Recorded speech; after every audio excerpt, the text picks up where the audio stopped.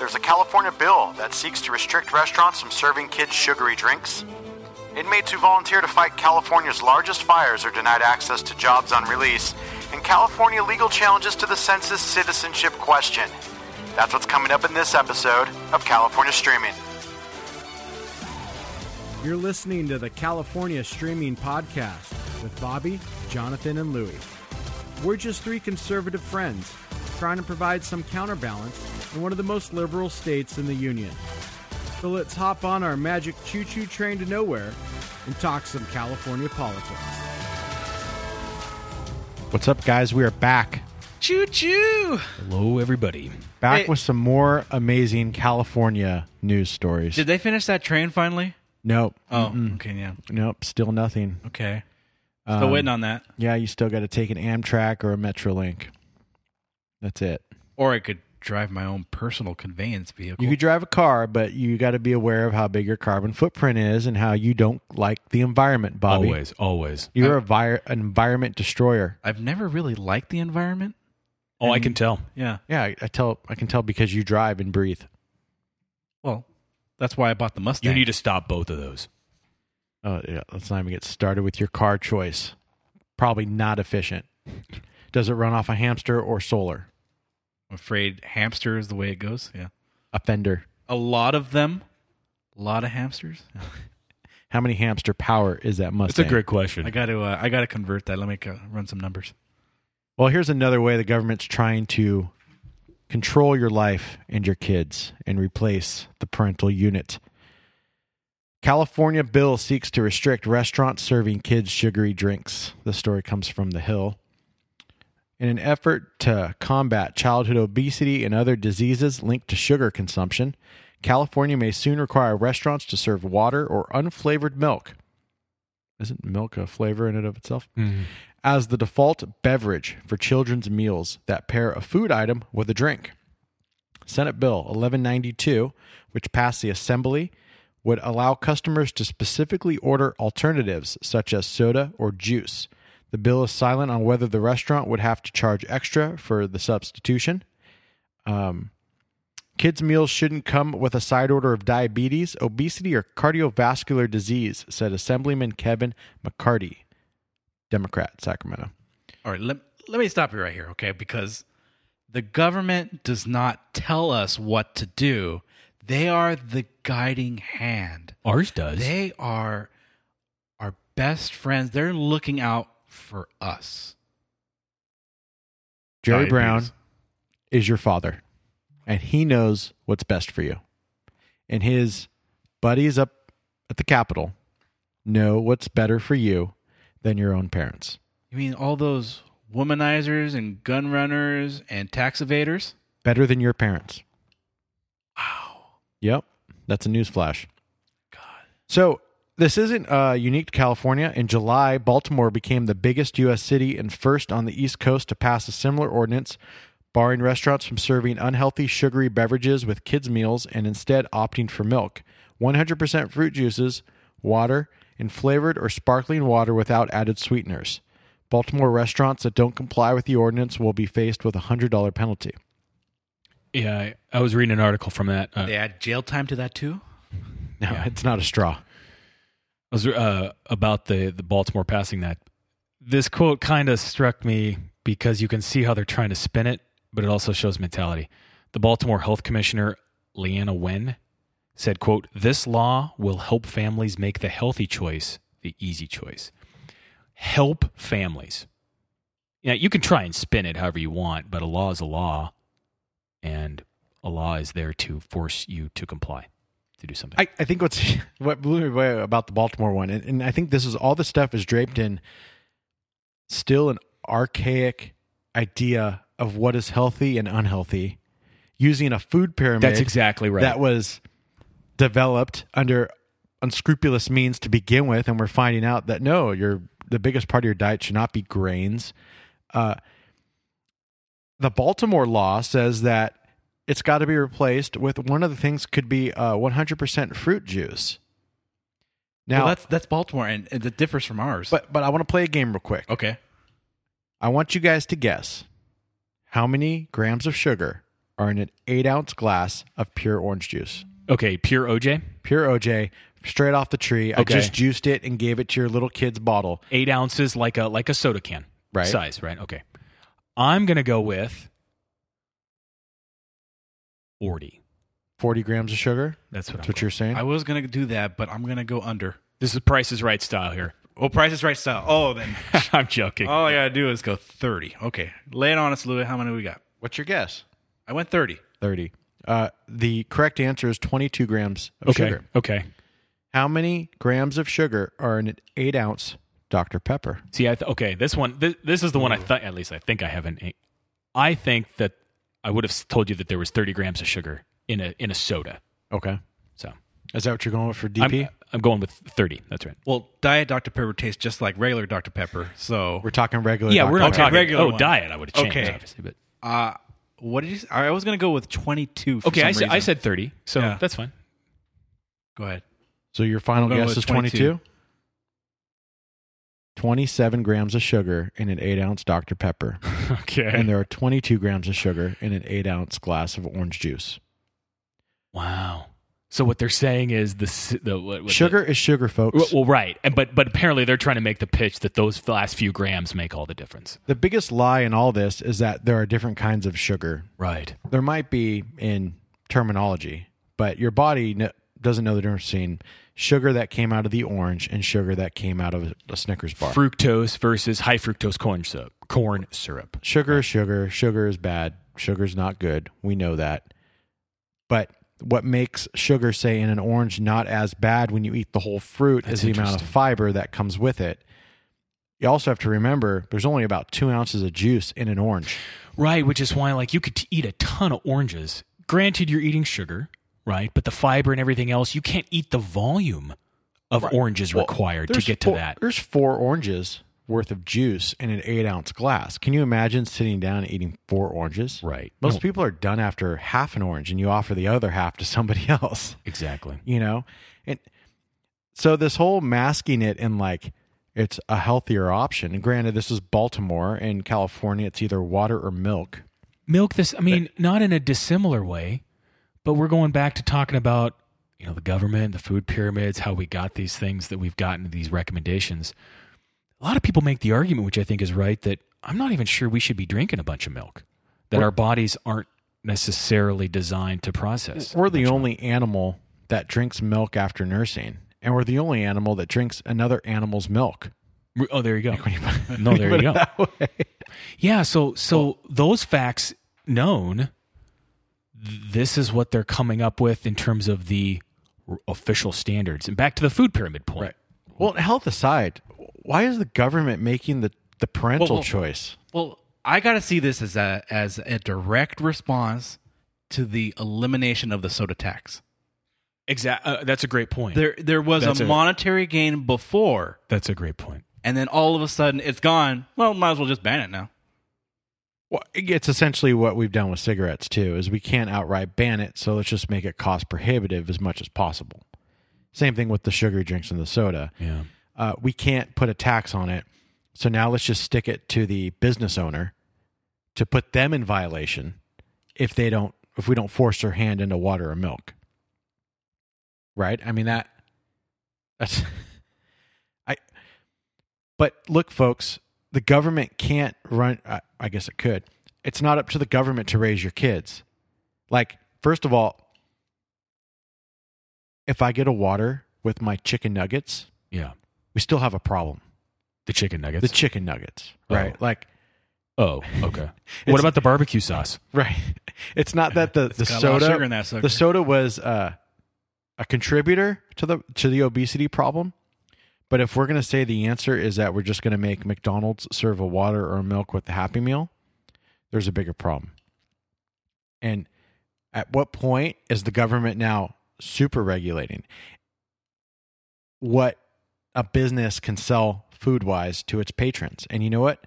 Maybe I want to have chicken nuggets. I know it's bad. I've weighed the risks in my own personal life, and I just want chicken nuggets. I think, am I the only one who sees, I'm not sure that I really don't think they've thought this, that they've put all this together and this is part of why they're doing this. But it is kind of interesting in that I think we've certainly crossed the line where you can make the argument that the part of the reason they're looking at this is because they know they're also on the hook, i.e. we, the taxpayers, for the other end of the bill nowadays. Oh, yes. Right? I mean, it's one thing if I totally agree with your argument. Obviously, I stand behind it 100%. If you want to guzzle 48 ounces of soda every day, knock yourself out.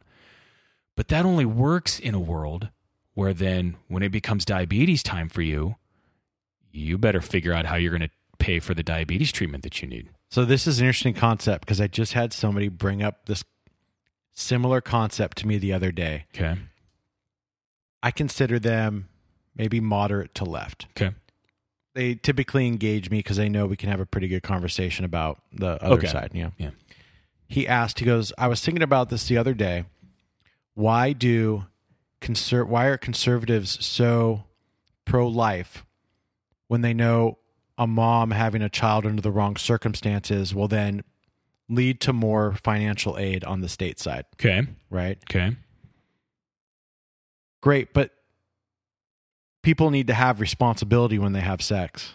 Right. So my conservative answer to him was, you're making it a whole state problem now, when the actual conservative answer would be, don't have sex unless you're willing to accept the consequences of what you did. And now it's like, well, now you should just let them do whatever because now they're a burden on the system. Right. But we still need to get back to the personal responsibility and accountability part. And we don't want to train on that. We just want to train for the fallout.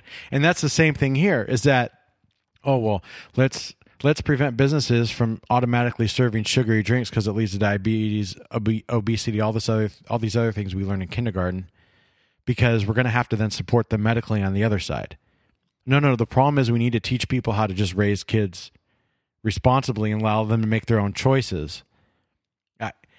To that point, education should be the key, not regulation. Well, you brought up, John, the issue about the other end of the spectrum, which is the insurance part, the Obamacare part. The fact that we all now also are on the hook for the ramifications and the fallout of the decisions that people make in their health. I'm going to bring up the Japanese model. Okay.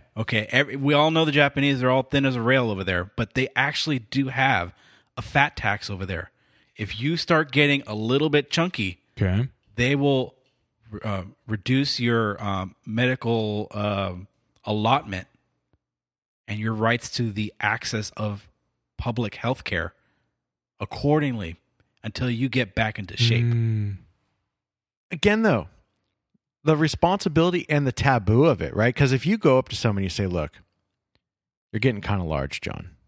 You're eating way too much and drinking way too much Hoppy Poppy. Or Chicken McNuggets. Yeah. Now I'm fat shaming. Oh, no, you've massively triggered me.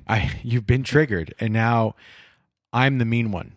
Because we've considered it taboo, and we say all body types and all body shapes, everything's beautiful and everything's great, like, and you're like, no, they're killing themselves. Or I'll even take it back to I understand I'm about to use like logistics, facts, things that don't often work in heartstring arguments. Next segment. But like if there's an industry where weighing, all that stuff is directly correlated to the price you pay for something, it'd be the airlines.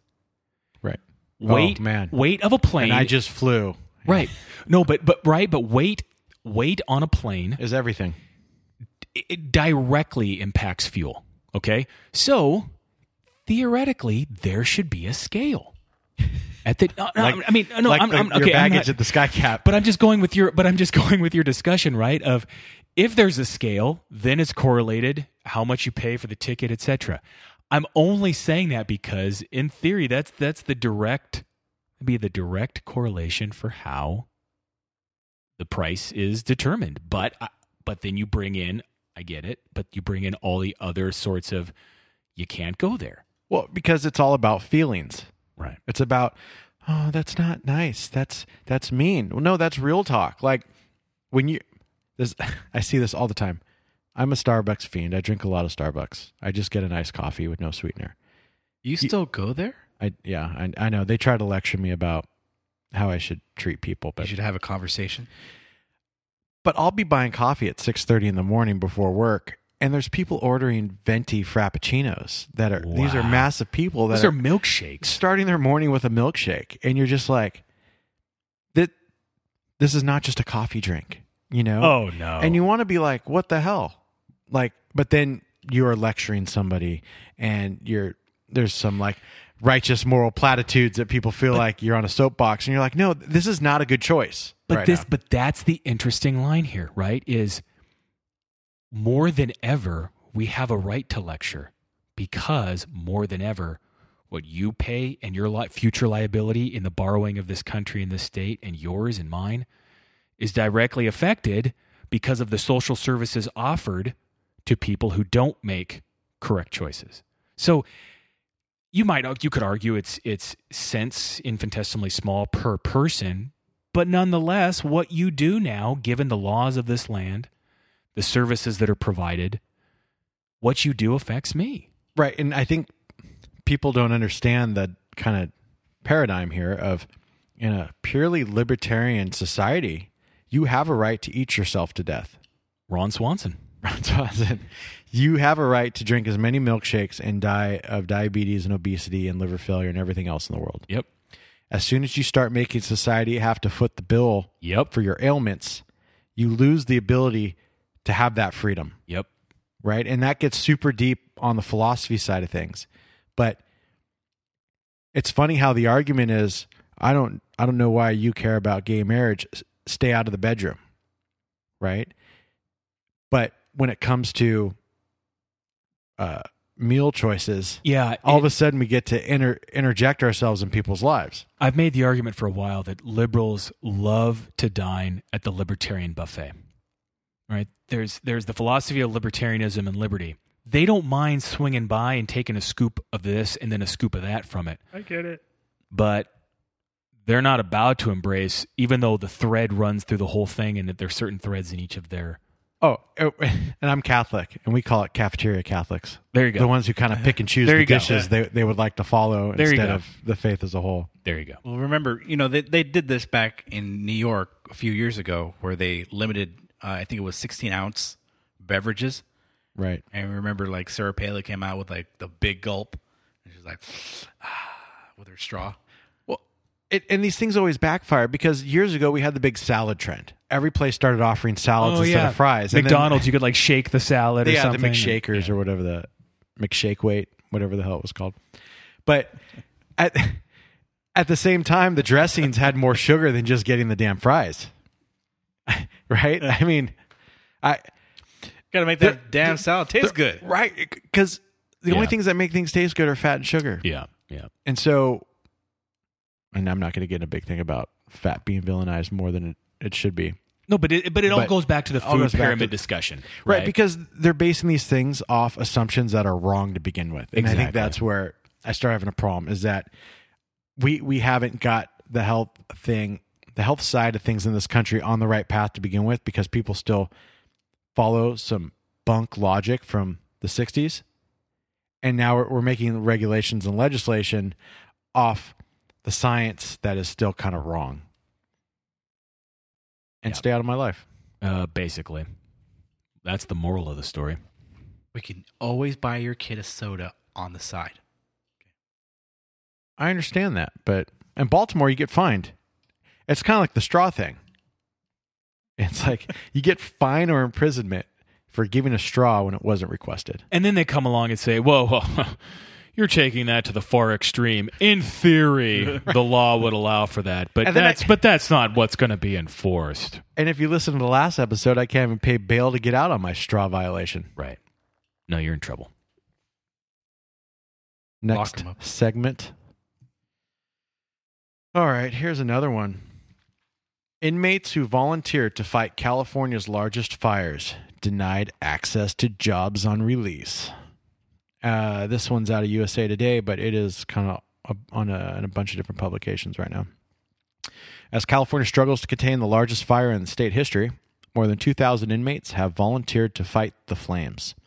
Offered just $1 an hour, The state has long encouraged low-level prisoners to risk their lives, serve alongside professional firefighters who earn nearly $75,000 a year on average.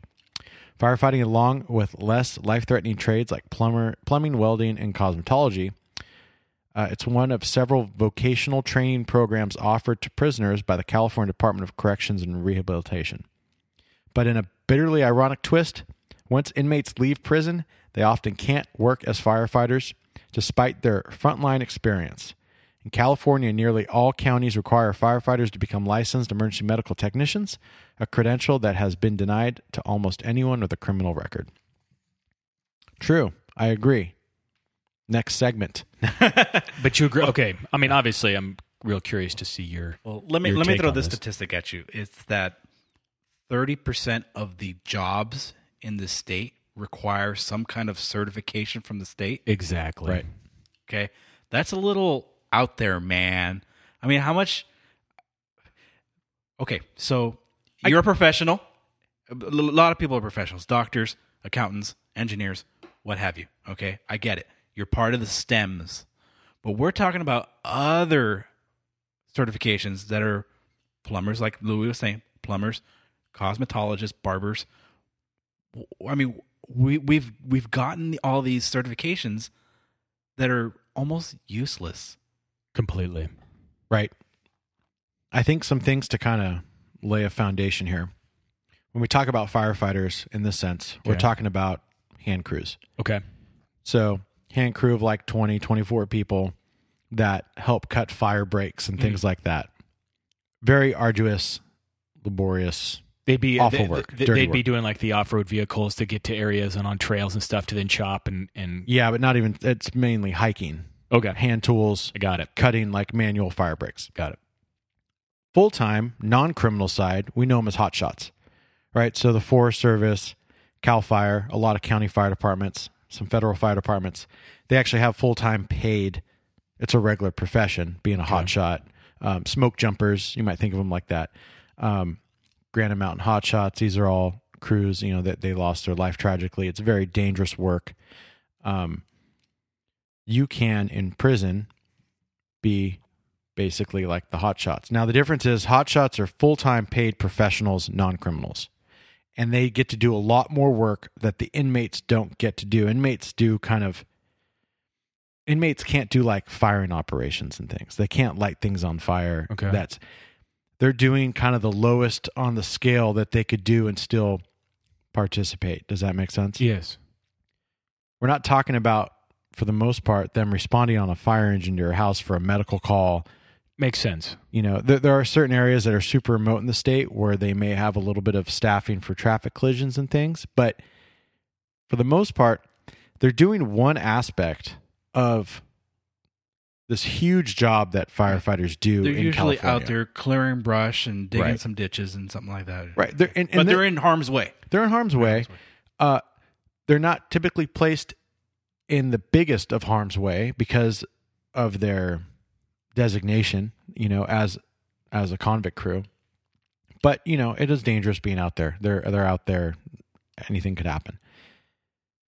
Some things that they do get, which other prisoners don't get, because the big emphasis on this is not just that they can't get a job when they come out, which is we'll talk about in a second, but that they're not paid much of anything. And I forget who was running for lieutenant governor, but they put out a big tweet about how this is slave labor. They get paid $1 an hour plus $2 a day. Okay. But their compensation also gives them 2 days off their sentence for every good behavior day at the camp. That's a value. For every other inmate, they only get 1 day off for 1 day of good behavior. So they're getting twice as much good behavior time off. They're also getting paid way more than what the other vocations in prison pay. They're also getting housed, fed, medical care, and, supervision all on the taxpayer's dime on top of that. So I get... They don't have to do it to begin with. And it's totally voluntary. Yeah. They choose this when they're in there if they want to do it. And most like it because they're out. They get out, they travel all over the state, they're not in the walls, they're eating well, they're You know, they're camping just like we do in their own little section of base camp. And they're doing some manual labor. They're learning great skills, and it's cleaning them up. I'm totally on board with that. The problem is when we come back to being a regular municipal firefighter, where you're in people's homes, you're treating people for medical emergencies when they might be unconscious, and you're the only person in their house. There's a lot of things that we don't want criminals doing. So I get the side of, doesn't this suck? They learn all these skills and they can't use them when they come out. Granted, they're learning like 1/10 of the total job. It's not like they're learning everything. That's fair. But then on top of that, we require a lot more out of our full-time public safety, you know? That all makes sense. But at the same time, the notion that Bobby brought up, I think, runs parallel to this. And it's true that, okay, it's probably, like the article is trying to do, or like some of these people have tried to do, it's probably erroneous to say there's a pretty much direct overlap, and if you've done it while you've been in prison and you get out of prison, you should be able to turn around and easily get this job. Doesn't sound like that's true. But at the same time, the general notion of licensing for all of these jobs is creating that barrier in general to them or to a lot of other people. Well, the biggest prevention of you not going back to prison is if you can get a job when you get out. Exactly. Idle time gets people going back to prison. I get that. Unfortunately, I think some things like being an emergency medical technician, a paramedic, those things do require some licensure and regulation. And I would agree with you. That's where the trickiness comes in. Where's the line? I just think it's fair to say that we have pushed the line way too far in terms of things that require a license to be able to right. do. Well, I think that's a whole nother topic. I think the other thing to consider too is that in California, becoming a firefighter is highly competitive. You might have 8,000 people take the test for 100 spots. Oh, okay. Right. And so if you have the choice of hiring Jonathan, you have your bachelor's, you have your master's degree, you were an EMT, you volunteered for a fire department or were a reserve, you were working on an ambulance, you've never been convicted of a crime, versus Bobby, who was on a hand crew. I like to set things on fire. I like to burn it all down. Was convicted of a crime. Even if he's perfect, why would you take the person who has a criminal record over the person that doesn't? Like that's a gamble for a municipality. And when you have the pick of the litter, you don't have to pick a criminal. No, the competition, it sounds like it just dictates you can pick the top of the top. You can. There's so much competition that you don't have to pick a criminal. Now, if nobody wanted the jobs, well, we got to pick somebody. We gotta need pick somebody. help and so on and so forth. Yeah. But I don't see the supply and demand side. I don't see why you would hire a criminal if you didn't have to. There's less risk. Let me throw this little nugget at you. When we train our soldiers to become doctors, they don't get a medical license. They can only practice within the armed services. And the same is true of like aviation technicians and so on and so forth and go down the line. They cannot take those skills and then just go like, oh, I'm certified. No, I don't think you're correct on doctors. For other things, yeah. I've heard dentists. I've heard for sure dentists in the military that are trained and they clean teeth, etc. They cannot go and hang their shingle out when they get into the private sector. I think dental hygienists and things like that. But for instance, medical doctors. If you go and become a doctor to begin with, and then you go into the military and you're actually certified, then it's fine. I don't think that's correct. Yeah. So with a doctor, nobody has a license when they get out of medical school. You have to sit for the licensing exam. And when you go to medical school with the military, you just sit for the exam for wherever, just like any other doctor. In fact, a lot of people do go to the military to become doctors because it gets paid for. So that's like you have to give them your 4 years of service or whatever. Right. It's an exchange of value. Yeah. But a lot of people choose to go into the service to become doctors because it's a way to get medical school paid for, and they're not committed to the military for the rest of their life if they want to keep being a doctor. Now, for things that require certifications. So here's another thing But this gets it. Go on. I'm sorry. there's interesting licensure and certification. So like EMTs are certified and paramedics are licensed. So, and there are nuances to that, to the way those work in jurisdictions. I think I don't want to take this too far afield, but it does start to bring up the topic and the discussion back to the line of what requires these sorts of protected licenses, protected groups that are impenetrable unless you do that thing. And it's coming more from a pure like a libertarian argument, but take doctors for example. We talk healthcare costs. It's hard to not think and see that given that there is control over and an entity, the American Medical Association, that can bless Right. and say you're a doctor to then go out and practice, if they didn't exist, and if I wanted to try and hang out my shingle to be a doctor, I probably would last not even a day, but I could do it. In that world, you got to imagine costs would come down. Yeah, but I don't know if that's That's a theoretical world. But But I that's- don't think I don't know if that's a world I want where anyone can say they're a doctor. but I'm not sure I can think answer there's- that question as easily as that. I could. I don't Yeah. want somebody practicing medicine if they had nothing to go through to call themselves a medical doctor. Like But that wouldn't- seems crazy. I know I'm going to throw a lot of free market out here for a second, but wouldn't the free market figure that out? I don't think so because I feel like If you're a horrible doctor, you're gonna be in business for like a week. But if anyone could be a doctor, the market would be super diluted. Why would anyone want to be a doctor? But what do you think that'll do to prices and competition? I think you'll get crappy service, From crappy s- quality, from some. and a super diluted market. You'll get no question junk service from a I'm group. willing to die on this hill. I consider myself, especially after hanging out with you yokels for years, way more libertarian than an R at this point. But on those kind of things, I think there's definitely a better good made to society with medical regulation on that side, because I can't see the benefit of somebody claiming to be a doctor. Well, I Okay, mean, there is the rise of nurse practitioners. Oh, and physician's assistants. Like there are these other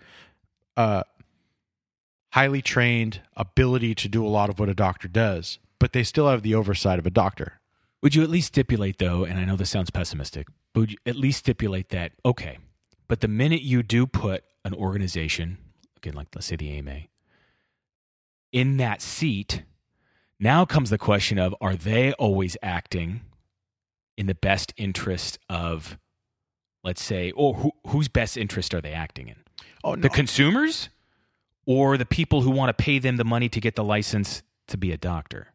No, I agree. I think whenever you have a big organization, you end up with a big lobbying entity. Exactly. I totally understand that. But I don't think that you throw the baby out with the bathwater. I don't think because something like the AMA or the AHA might have some clout to it that we say that regulation's bad in general.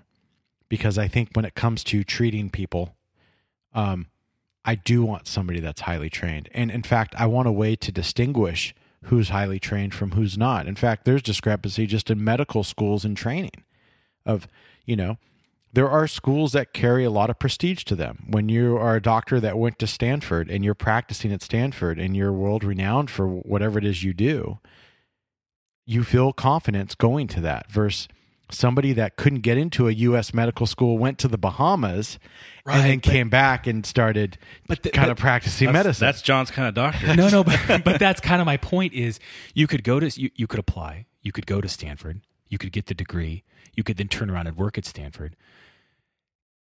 I'm sure most people would consider that person highly, highly qualified. Nowhere in that process, technically, did they need to get blessed by some entity that gave them a piece of paper. Well, but the AMA is not giving them the paper. The state's giving them their license to practice. Okay. And that there's a state but the standards regulatory are okay. agency. Okay. Like there's national registry of EMTs. But your certification's coming from the state California EMSA, which is a government body. Right. It's not like the AMA is blessing them. The state of California is saying you can legally practice here. But with the test and the regulations required to, you got to do these certain things, you got to pass this test to get the blessing. Okay. I mean, I don't want to, semantics, but. And on a simpler scale, you can take a certification exam to become a Google advertising expert. Okay. By Google. A lot of Microsoft certification stuff, right? Yeah. And you can find, most of it's online stuff. Mm-hmm. You can find those answer keys everywhere. Mm-hmm. I'm a Google AdWords specialist. Boom. Give me your money. Yeah. I know how to properly do it. And you know what? I could screw over a lot of people. And there's a lot of people that wouldn't know I screwed over those lot of people. Sure. And people just keep dumping their money into me. Sure. Same thing with the doctors. And then how do you even have any liability, like any recourse? Like if you didn't have to get regulated or licensed to be a doctor and you screwed up, well, who's gonna regulate whether what you did was right or wrong? Well, when I went to the school, the Jonathan School of Medicine in Tijuana. In Tijuana. No, thank you for doesn't even have to be. It could be local. Thank you for bringing that up. I wanted to give a plug here for an advertisement. The Jonathan School of Medicine will be opening in the fall of 20. Well, just kidding. There's no way to say that was not the right way to do it. I get what you're saying, and I think there's a little bit of devil's advocate in there, but I think that regulation's good. I don't think mega lobbying organizations typically are good. I think that's but those are different things. That's a big part of what I'm getting at, and I guess just pilots right. No, but in a general sense, the more lines and groups and moats you're going to put around groups and professions in order to be able to get in those, you can't turn around then and wonder why things cost what they cost in that industry. The more of that kind of stuff that exists. Well, and I mean, seriously. And I'll throw you a bone here. I think a lot of stuff comes from the unions. Right. A lot of these regulatory there you go. Things are because of the unions. I don't know if the AMA is a good example because it's just an association. Okay. But the concept, not an association as a union is concerned. But the concept. The concept, right? If you look at like the International Brotherhood of Electrical Workers, I have to imagine a lot of the things and plumbers too. But like with IBEW, I have to imagine a lot of the regulations with becoming an electrician or something was a result of things the unions put in place. Of course, I would imagine. Right. And I think a lot of but then you say, okay, well, do you want a non-licensed electrician installing things? I think if your profession has a giant code book to it, you might want somebody who's licensed, bonded, and insured. Speaking of Ron Swanson, wasn't there a good episode on Parks and Rec where he was bringing his own shop up to code? Right. It's a good one. Let me circle this back and let you know that help is on the way and kind of bring it back to what it was. No, that's good. So, that's good. AB 2293, introduced by Luis Gomez, would prevent the Emergency Medical Service Authority, which licenses paramedics and EMTs, from denying, suspending, or revoking licenses for anyone with a criminal record who demonstrated a level of rehabilitation. Very ambiguous. Define level of rehabilitation, I think, is the first question. So I don't have that. No, yeah. I know. No, give it now. So here's another interesting perspective. This doesn't just affect inmates. This affects if you get involved in something while you're actively working as an EMT or something. If you get a DUI or you criminal scum, you commit some kind of criminal act that gets your license revoked, or your certification revoked, and you can no longer work as, say, a firefighter because part of your job duty, maybe at your department, said you had to be an EMT, which is pretty much everyone in California. Yeah, so this doesn't just affect inmates. This affects people currently working in the profession that if they're not keeping their nose clean, they can get themselves booted right out of their profession. My old dentist in Burbank, he just sold his practice one day, right? And he was fairly young, maybe in his 40s. Well, I got on the old Google machine and started looking. It was like his 4th DUI, and he got his license pulled. Oh, right. And I've been reading through like the court documents and stuff, the public PDFs, and he had, the big yellow bins that are full of water and stuff that they use to like, Yes. on the freeway. Yes. He had took out like a whole thing, like between the off ramp and the slow lane, right in front of a chippy. Did they find a bottle of nitrous oxide? Was he the guy who killed Cecil the lion? No, he wasn't. But this guy got his license revoked because he had one too many to drink one too many times. Yeah, And- 4 times is kind of Yeah. 4 times the charm. And he blew like something absurd. It was like a 0.2 something. Oh my something God. massive. 3 times. it's yeah. not absurd when you're an alcoholic. It's true. It was just normal. It was Just just a day. just morning commute. But so these kind of things don't just impact these inmates trying to get back into the workforce. It affects the people who are currently in there if they become an inmate themselves. The other thing too is this is a funny talk about domino effects in this state because people are retarded up above us.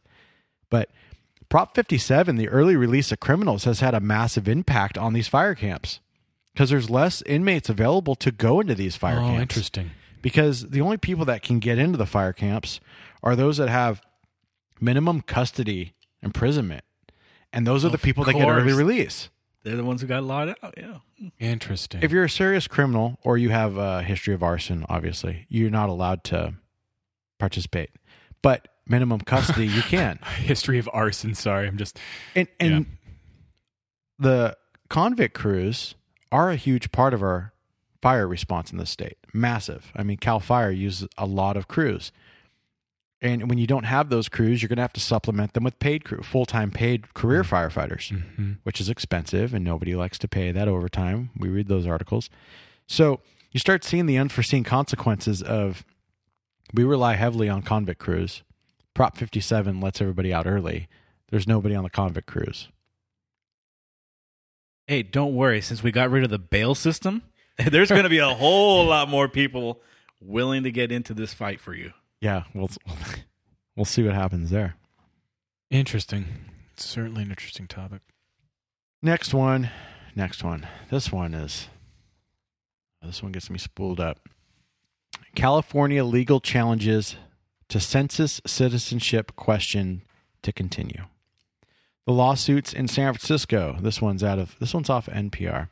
The lawsuits in San Francisco were filed by the state of California, the first to sue after the new citizenship question was announced in March, as well as the city and county of Los Angeles, a handful of other cities in California, and the Black Alliance for Just Immigration, a California-based immigrant rights group led by Black Lives Matter co-founder Opal Tometi. There's also a couple cases in New York that are moving forward, looks like to trial in October. And the attorneys for those cases are arguing that the decision to add a question about U.S. citizenship status by Commerce Secretary Wilbur Ross, who oversees the census, was a misuse of Ross's authority and motivated in part to discriminate against immigrant communities of color. I don't get it. Bigot. The census That's is a way for us to develop data and statistics. And I can only think of one reason why we wouldn't want to record how many people are illegal immigrants, and that's because we don't really want to know the true answer. But isn't part of this what, at least, logic would seem to dictate is the ultimate goal and value of if you get more numbers and you don't know legal, illegal, but the numbers are there, well, then you just get more apportionments of Well, no. votes It speaks volume to what Louis just said, is that you don't want to know right. how many non-citizens Right. are here. Right now, you have plausible deniability. Donald Exactly. Trump's on crack. We don't really have any legal immigrant problem. Right. This doesn't exist, smoke and mirrors. But if you take the U.S. Census and all of a sudden you've got like a gigantic population that declared themselves not being citizens, you can't hide from the fact anymore. Exactly. I mean, we constantly say we have 11 million people here that are undocumented, but that's a 90s statistic, and we've just been running with it since we came up with that number. And it's really, we're kind of basing it off of Mexico's census Exit data. number. Yeah, well, yeah, exactly. No, exactly. That's exactly it. They're kind of look at it and they go, okay, what's our national population in Mexico? How many of them are actually here? Well, guess where they're at? And that's how we came up South with this America. number. Yeah. They all went to Venezuela. Yeah. Of course they did. I went onto the U.S. Census website. I kind of took a look at what they're. There's a lot of it's a really good data resource. It is true. actually. Yeah, I would agree. So I looked at it and it said, at this specific question, and it has a little tab here. It says, we ask questions about a person's place of birth, citizenship, and year of entry into the United States to create data about citizens, non-citizens, and the foreign-born population.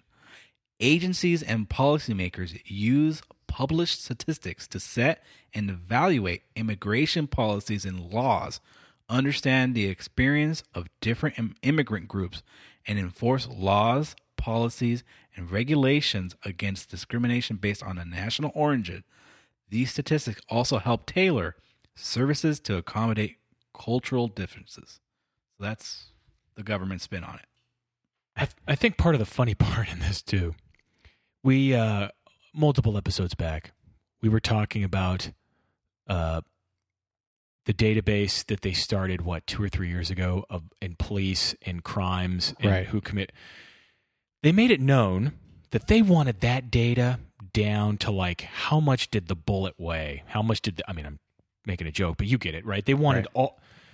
Then it comes across as something like this. Nope, we don't need data. Data bad. And even the Universal Crime Report is not super accurate because it's based on self-reported data a lot of times, right? Right, but but they were so interested in because Oh, yeah. they obviously wanted to use it for certain political angles, but they were so interested in the data. We need the data. The data will help us and help inform us and how we can make our forces better.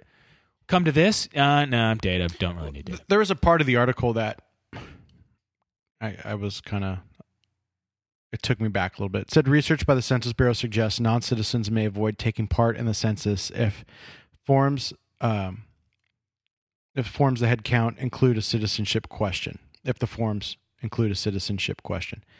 The lawsuit's plaintiffs argue that growing anti-immigrant sentiment and increased immigration enforcement under the Trump administration makes citizenship status an especially sensitive topic to ask all U.S. households about the census.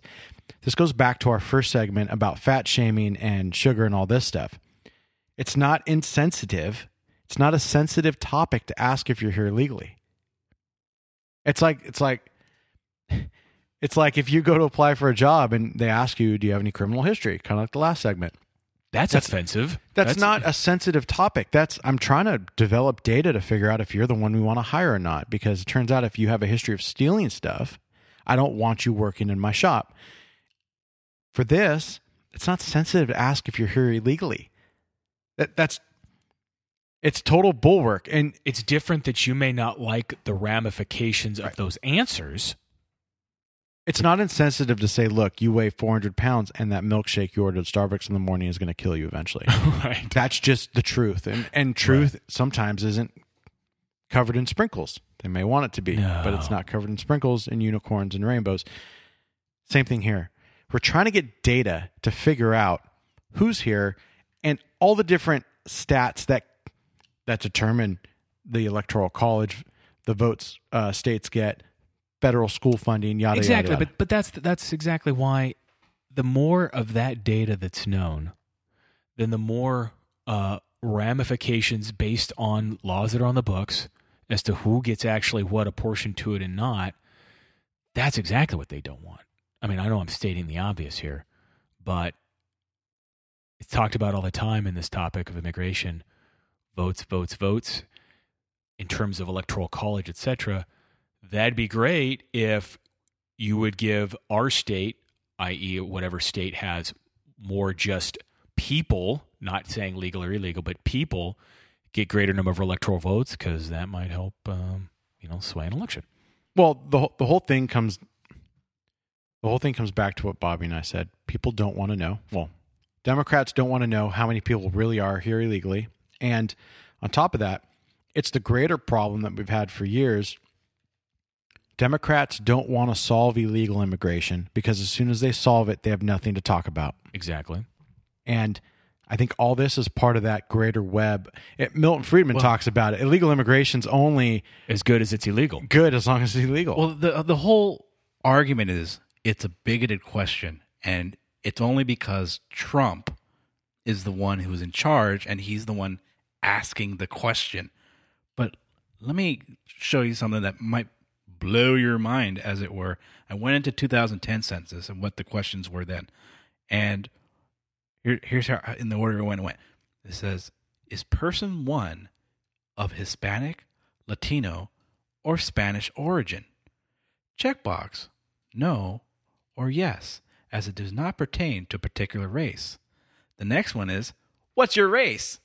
So the idea behind it is, one question is asking, basically, by getting around it, are you a citizen or aren't you? Because they'll figure out if you're aiming towards, oh yes, I am a Hispanic. But that kind of leads into the whole, you were not counting you for this whole aspect of it. But as long as it's ambiguous, it's kind of a dumb data point because you can't articulate that's exactly it. X equals Y, and I don't see why there's any kind of racial context to the point where you've got like Black Lives Matter involved. To are you here legally or not? It's totally anonymous. Nobody's going to come pull you out of your house in the middle of the night. It's just a completely anonymous number. And the fact that we consider an anonymous volunteering of information racist is crazy, especially this one. I mean, when it comes down to the census and the census workers, they even have to go ask the homeless, to give their information. They ask everybody. You're here illegally. Yeah. Like, you are here illegally. You committed a crime by coming here. It's like the joke, well, not all illegal immigrants, have committed crimes. Yeah, every single one of them has committed a crime. You might not feel it is a crime, but it is. Correct. And this whole thing is feelings based. It's insensitive to ask the question. I'm going to say that there's an argument of truth in what the Democrats are saying, and the argument in this objection to the question is that people will not willingly give their information and be counted towards the census. All of a sudden we find out that they were unwilling to do it, just like our DMV offices and the people who didn't show up to take advantage of the special DMV license. They just didn't bother to show up. And that's it has a bit of truth to it. But the DMV is asking a lot more information that ties you to something. Yeah, it does. I'm showing up and saying, here's my name and here's where I live and I'm here illegally. Like, I totally see being scared to go do that, but I don't see taking an anonymous survey. And it speaks to what we said in anonymous. In the first segment, though, as soon as we start footing the bill for things, we get to know more information, right? As you can eat whatever you drink, whatever you want, but as soon as you start making me having to pay for your health care, now we're going to demand a little bit more of you. How will this, I'm just thinking like the next logical step. Okay, so this happens, the question gets asked. Why won't there just be a national, massive campaign by the Democrats? Mark yes.